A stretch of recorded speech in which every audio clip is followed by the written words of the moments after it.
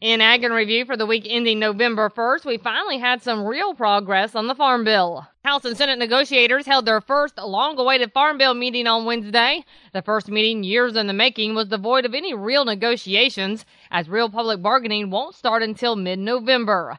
Yet, the fact that the process has officially started was a small victory within itself. But it's no secret that the differences between the Senate and House ideas about a new farm bill are miles apart, with 80-some differences and the nutrition title taking up a majority of the distance.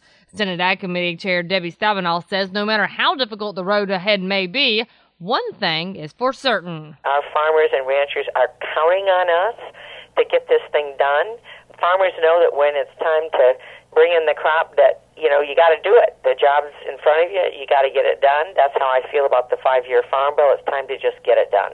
No schedule yet on the exact date of the next conference committee meeting, but we do know that it won't be next week as the House will not be in session. And with some news and ventures for our cattle producers, Randall Wiseman had this. Thanks to a decision by the 20-member Beef Promotion Operating Committee, millennials and other beef consumers can now see and hear the tantalizing sights and sounds of beef, it's what's for dinner messages without putting down their mobile devices or leaving the comfort of their keyboards and social media circles. The committee has decided to make a major shift in strategic direction for the Chekhov's promotion and marketing efforts as beginning this month, digital marketing will lead the way in sharing beef's message about nutrition, health, and research and creating a forum for consumers to publicly share and celebrate their love for beef. Research indicates there are two types of consumers, those who are actively seeking out information, often via web searches or by opening an email, text message, or web feed, and those who prefer to get their messages passively by using, for example, targeted display advertising on websites and news blogs. For more information about your Beef Checkoff investment, visit mybeefcheckoff.com. And we will wrap up for this week with an interesting perspective on the feral hog problem from Everett Griner. Everybody knows about the feral hog problem in this country. They've been found in all our lower 48. Try as they may, landowners cannot stop the spread, although thousands of them are killed every year. So what happens to the meat from these animals?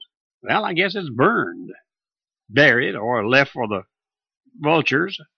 Could it be processed and cooked for human consumption? Well, one Texas chef thinks it can. After all, he says, a feral carcass is no different from a domestic hog. Hams, ribs, shoulders, side meat.